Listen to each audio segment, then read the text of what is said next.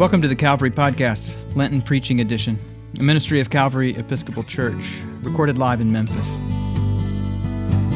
The Calvary Podcast is weekly sermons, but also conversations, reflections, and provocations about the mystery of God and what it means to be human in the world in need of repair.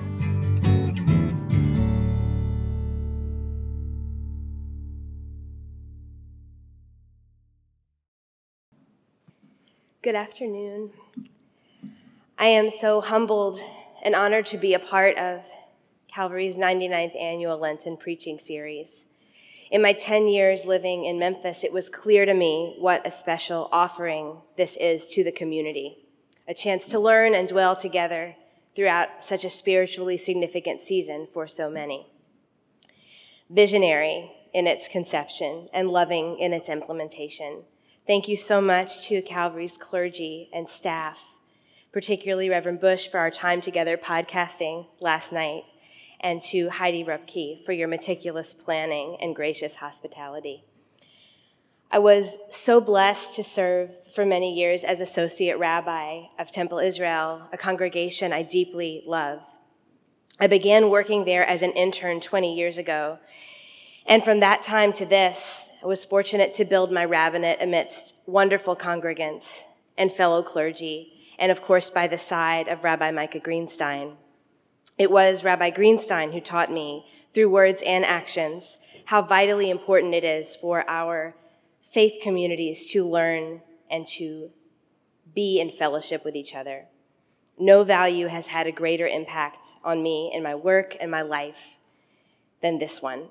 It has led me to friendships that I cherish and relationships that have changed me, and it brings me constant hope for the future. It's why I stand here today. Memphis is the ground upon which I first came to believe everything that I wish to share with you today, and it stays with me as I joyfully serve Touro Synagogue in New Orleans, the oldest Jewish congregation outside the 13 colonies, founded in 1828, just a few years before Calvary. My first rabbinic pulpit, though, was in Natchez, Mississippi. I served Natchez as a student rabbi while in seminary on a monthly basis. My first Sabbath there, really my first Sabbath serving as a rabbi anywhere, was in the late summer of 2005. As it happened, it was the Sabbath immediately following Hurricane Katrina. The prescribed prophetic reading of that week was the passage from Isaiah that Reverend Bush just shared. Berega katon azavticha, for a little while I forsook you, but with vast love I bring you back. Histarti fainai rega mimech, I hid my face from you for a moment, but with loving kindness I will take you back. Ki me noach zotli, this is like the waters of Noah for me. I swore that those waters never more would flood the earth, and so I swear to not remain distant from you.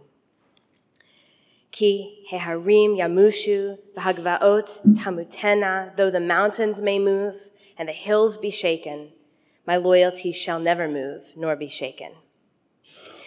In my tradition, these words of Isaiah are read just before Rosh Hashanah, our new year, which is why we were reading them in the late summer that year. Though their historical context is anticipating the restoration of Jerusalem after exile, they come to be understood as speaking at every time and to every person, which was clear to me in the wake of Katrina, reading it with many survivors who had evacuated to my small congregation in Natchez. Isaiah speaks of God's companionship in the midst of profound disruption and loneliness, drawing comparisons between the kind of experience that we might recognize and the flood of Noah, a haunting reference to read in the wake of the storm and the flood. But even then, they were comforting. For the mountains may move and the hills be shaken. My love for you will never move nor shake. Yes, life has been disrupted in a profound way, and you feel disoriented, like Noah did. But even in your trauma, you are not alone, and there is reason to hope. This passage of Isaiah and the context in which I first relied upon it to inspire me to look more deeply at the story of Noah that I thought I knew. and to find within it the lessons I had overlooked when singing about twosies and kangaroosies, as perhaps some of you do. When I did study the story behind that song more deeply, I discovered that not only did the narrative of the flood speak to the experience of disaster and loss, but Noah's emotional and spiritual arc speaks to each of us as we try to find our bearings when, in the words of Isaiah, the mountains have moved and the hills have shaken, and everything we thought we knew is now uncertain. A time like right now. Whether we are in the midst of Lent and progressing towards Holy Week, or we are preparing for Pesach and the renewal that Passover promises, I suggest that the story of Noah may be speaking to each of us in our spiritual journeys right now. And to all of us in our collective one, as we tentatively rebuild our existence after 2 years of global pandemic and communal transformation. In the Torah, in the Bible, it is Noah in his ark who first models a self-aware journey toward renewal and transformation. It is Noah in his ark who first grapples with the sins and failures of the past. It is Noah in his ark who first wrestles with issues of oppression and privilege, those confounding dynamics that affect all communal living. And it is Noah, emerging from his ark, who first embarks on the renewal of a life and a commitment to purpose. So I invite us to dwell for a few minutes on his story and see how it might speak to our own. We first meet Noah when God tells him that all life on earth will be destroyed and that he should build an ark in which to survive the impending disaster. While Abraham famously argues with God about the destruction of Sodom and Gomorrah in Genesis 18, using his power to speak for those with no voice, Noah, by contrast, offers no such protest to God's decree to wipe out an entire world for their sins. In fact, during his entire narrative, the Torah records no words from Noah at all. A lack of questioning and blind obedience is not something that my religious tradition celebrates. We are, you may know, famous arguers, even and especially with God. The rabbinic sages are keenly aware that Noah does not argue with God, does not speak up to God on behalf of his neighbors, and does not seem willing to risk himself by arguing that perhaps his neighbors too deserve the second chance that he alone is being given. Rabbinic commentators rationalize this callous behavior as Noah simply being a man of his generation, not so unlike his neighbors. Noah's generation is marked by unkindness, by radical selfishness. According to Jewish tradition, the primary sin of Noah's generation is the objectification of one another, a lack of respect for one another's basic human dignity. So when God offers Noah this life raft, and Noah accepts without a word of protest or concern, he is simply exhibiting the same moral weakness as his fellows, the same lack of compassion, the same deficit of kindness. That's all it is. But then the flood arrives, and Noah witnesses the world that is built by choices like his. He witnesses how the waters punish without prejudice, indiscriminately destroying all in their path. And he realizes that in the face of real danger, his way of life leaves him with nothing, no connections, no friends, and no moral substance. When the rain finally ceases, Noah has only the clothes on his back, a few loved ones he's been able to save, and the animals in his care upon the ark. And this is when he understands that he must change. The suffering he has witnessed, the fearful raging water all around him, weathers him, softens him like a stone in a stream. Now, in a much smaller world surrounded by this water, he focuses on the essential and the tangible. Every life on the ark becomes precious to him. He awakens to the fact that he is responsible for the safety of others, and they for him, a fact he did not know before.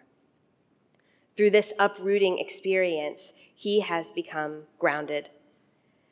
My favorite Torah scholar, Aviva Zornberg, poignantly teaches the ark for Noah becomes a laboratory of kindness. And it is within this laboratory of kindness, both on the ark and within Noah himself, that he reclaims what is good in his soul and transforms himself into one who can emerge and merit God's hope and humanity's too. Despite its tragedy, Noah's story is one about redemption. It is as if Noah is living the words offered by inaugural poet Amanda Gorman that moved the entire world last January when she said, "When day comes, we step out of the shade, aflame and unafraid. The new dawn blooms as we free it, for there is always light, if only we're brave enough to see it, if only we're brave enough to be it." While by many criteria, Noah is a rather unremarkable person, God recognizes a potential in him to be more than he is. So God gives him a chance to change, an opportunity for repentance and restoration. And that chance begins in an ark amidst the rushing waters, a lifeboat of his own building within which he transforms himself from a rather unremarkable person into a source of hope for all humanity and even for God, a chance to step out of the shade and become the light. How does this story speak to us, to our moment? Since the last time we could freely gather for this holy season, there has been a catastrophic flood of sorts amongst us. In addition to the personal challenges and pain that occurs in every lifespan, deaths, diagnoses, divorces, downtroddenness, we together have lost so much as well. A little over 2 years ago, was it not inconceivable that to most of us that a tiny virus would change every part of our lives, rob us of birthday parties and weddings and graduations, the chance to accompany loved ones through their final days, deny us a sense of safety and closeness with family and friends? Was it not unimaginable that we would have to withdraw from one another to keep each other safe and to keep our hospitals from being overloaded, to hide our smiles? Was it not unspeakable that we would call some people essential but treat them as expendable? Unthinkable that we would let such a tragedy further erode our trust in each other, that we would find ourselves oceans apart precisely when we need each other most. What has happened amongst us is as unbelievable as the massive flood of Noah. And yet, here we are. We, too, have been forced to acknowledge, as Noah was, that we, like Noah, are part of a callous and selfish generation. We, too, are the products of an atmosphere in which we live, immersed in a culture that tolerates incivility and ignores cruelty and rewards people who objectify others. We too live in a world where when we encounter humility or kindness, we feel surprise or even suspicion. After what we have just been through, we cannot hide from the truth that this existence as we have known it and lived it for our entire lives is corrosive and toxic, demoralizing, and that within it, it is hard to let the best of us dictate our actions when we can barely hear ourselves think, barely listen to the voices in our hearts, barely see the face of God in another. So now that we know, now that there is a lessening of the rain and a receding of the water, what shall we do? When I think back to reading Isaiah's words after Katrina, I recall how they named something so essential in the wake of that disaster and loss, something deeply emotional about Noah's experience. They named aloud that sometimes, for a little while, it can feel as if God is hidden. Isaiah says of God, Histarti fanai rega mimech. For a time, I hid my face from you. That feeling of being alone, being forsaken, is validated in this text.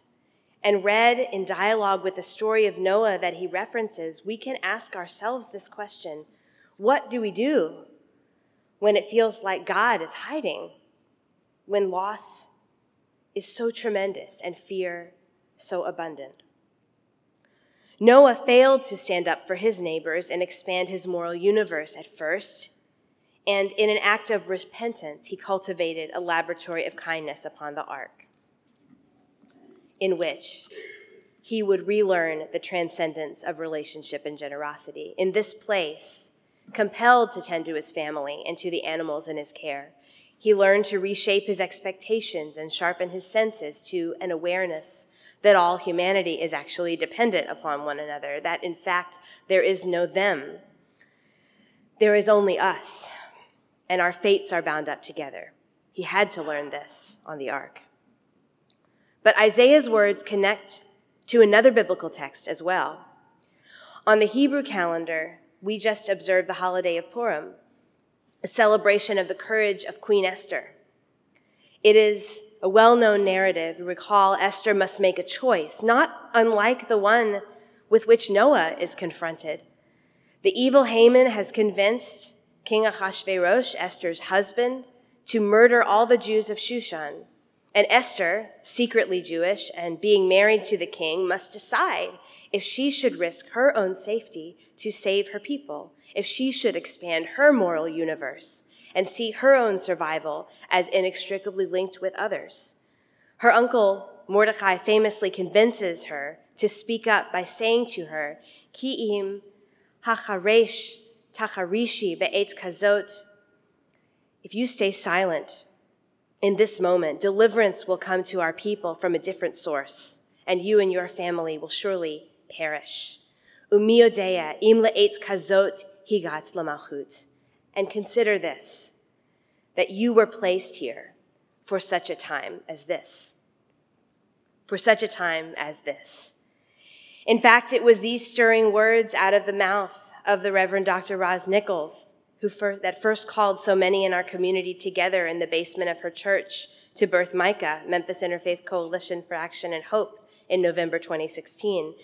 It was the spirit of Esther making a choice to reject objectification and selfishness that saturated her time, and to choose solidarity that stirred so many of us under the brilliant leadership of Dr. Stacy Spencer to build one of the most powerful organizations in Memphis, of which Temple Israel and Calvary are both partners. Esther's decision is to build an ark big enough for everyone, to believe that she has the capacity to care beyond herself and to see that capacity in others as well, to believe in them too. And this is why her story is relevant to Noah's and to Isaiah's words. Histarti panai, God says through Isaiah, my face is hidden. The word hidden in Hebrew, histarti, is embedded in Esther's name, Esther Histarti. Her name means, I, God, am hiding.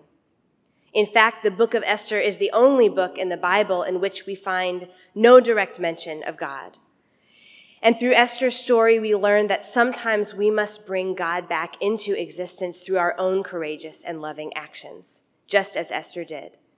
So perhaps that is what Noah did as well. After such an awful reflection, gazing back at him in the mirror, that unkindness and callousness that had seeped into his heart so much that he didn't even try to save his neighbors, he quietly and resolutely sets about rebuilding himself with kindness and caring at his core.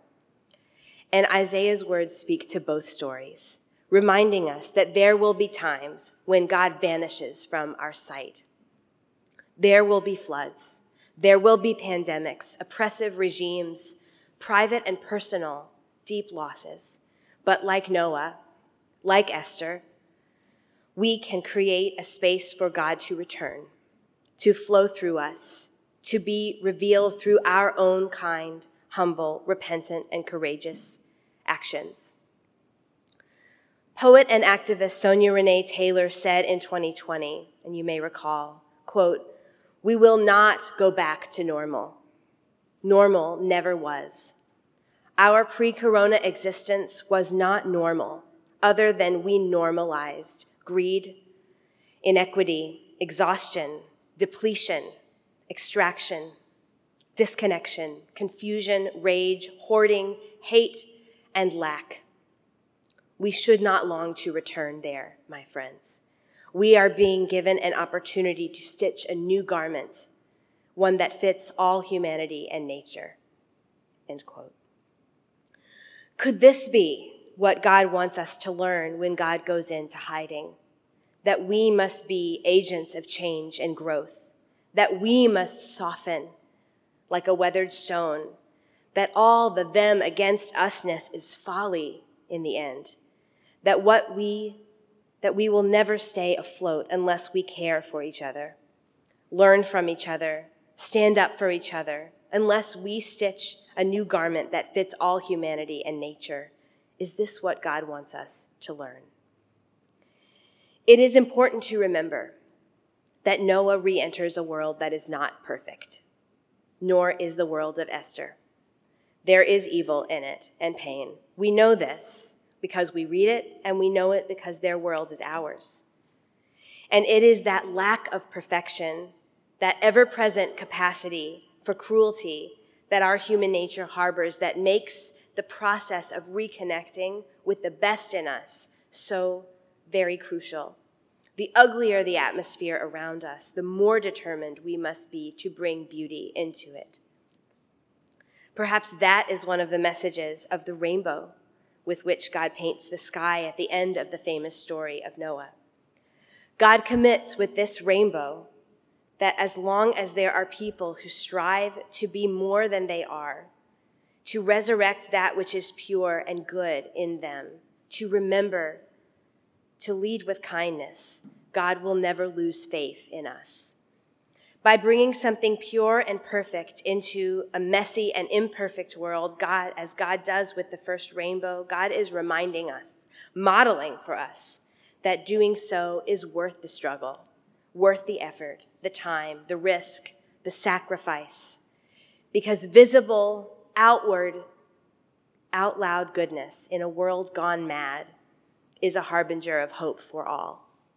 Be the rainbow, God is urging us. Be a light for those who may fear that the world is entirely dark. May this holy season give us space and time to remember that the harshness of the world we live in is not inevitable, nor is it all-consuming. We can choose how we are to be in it.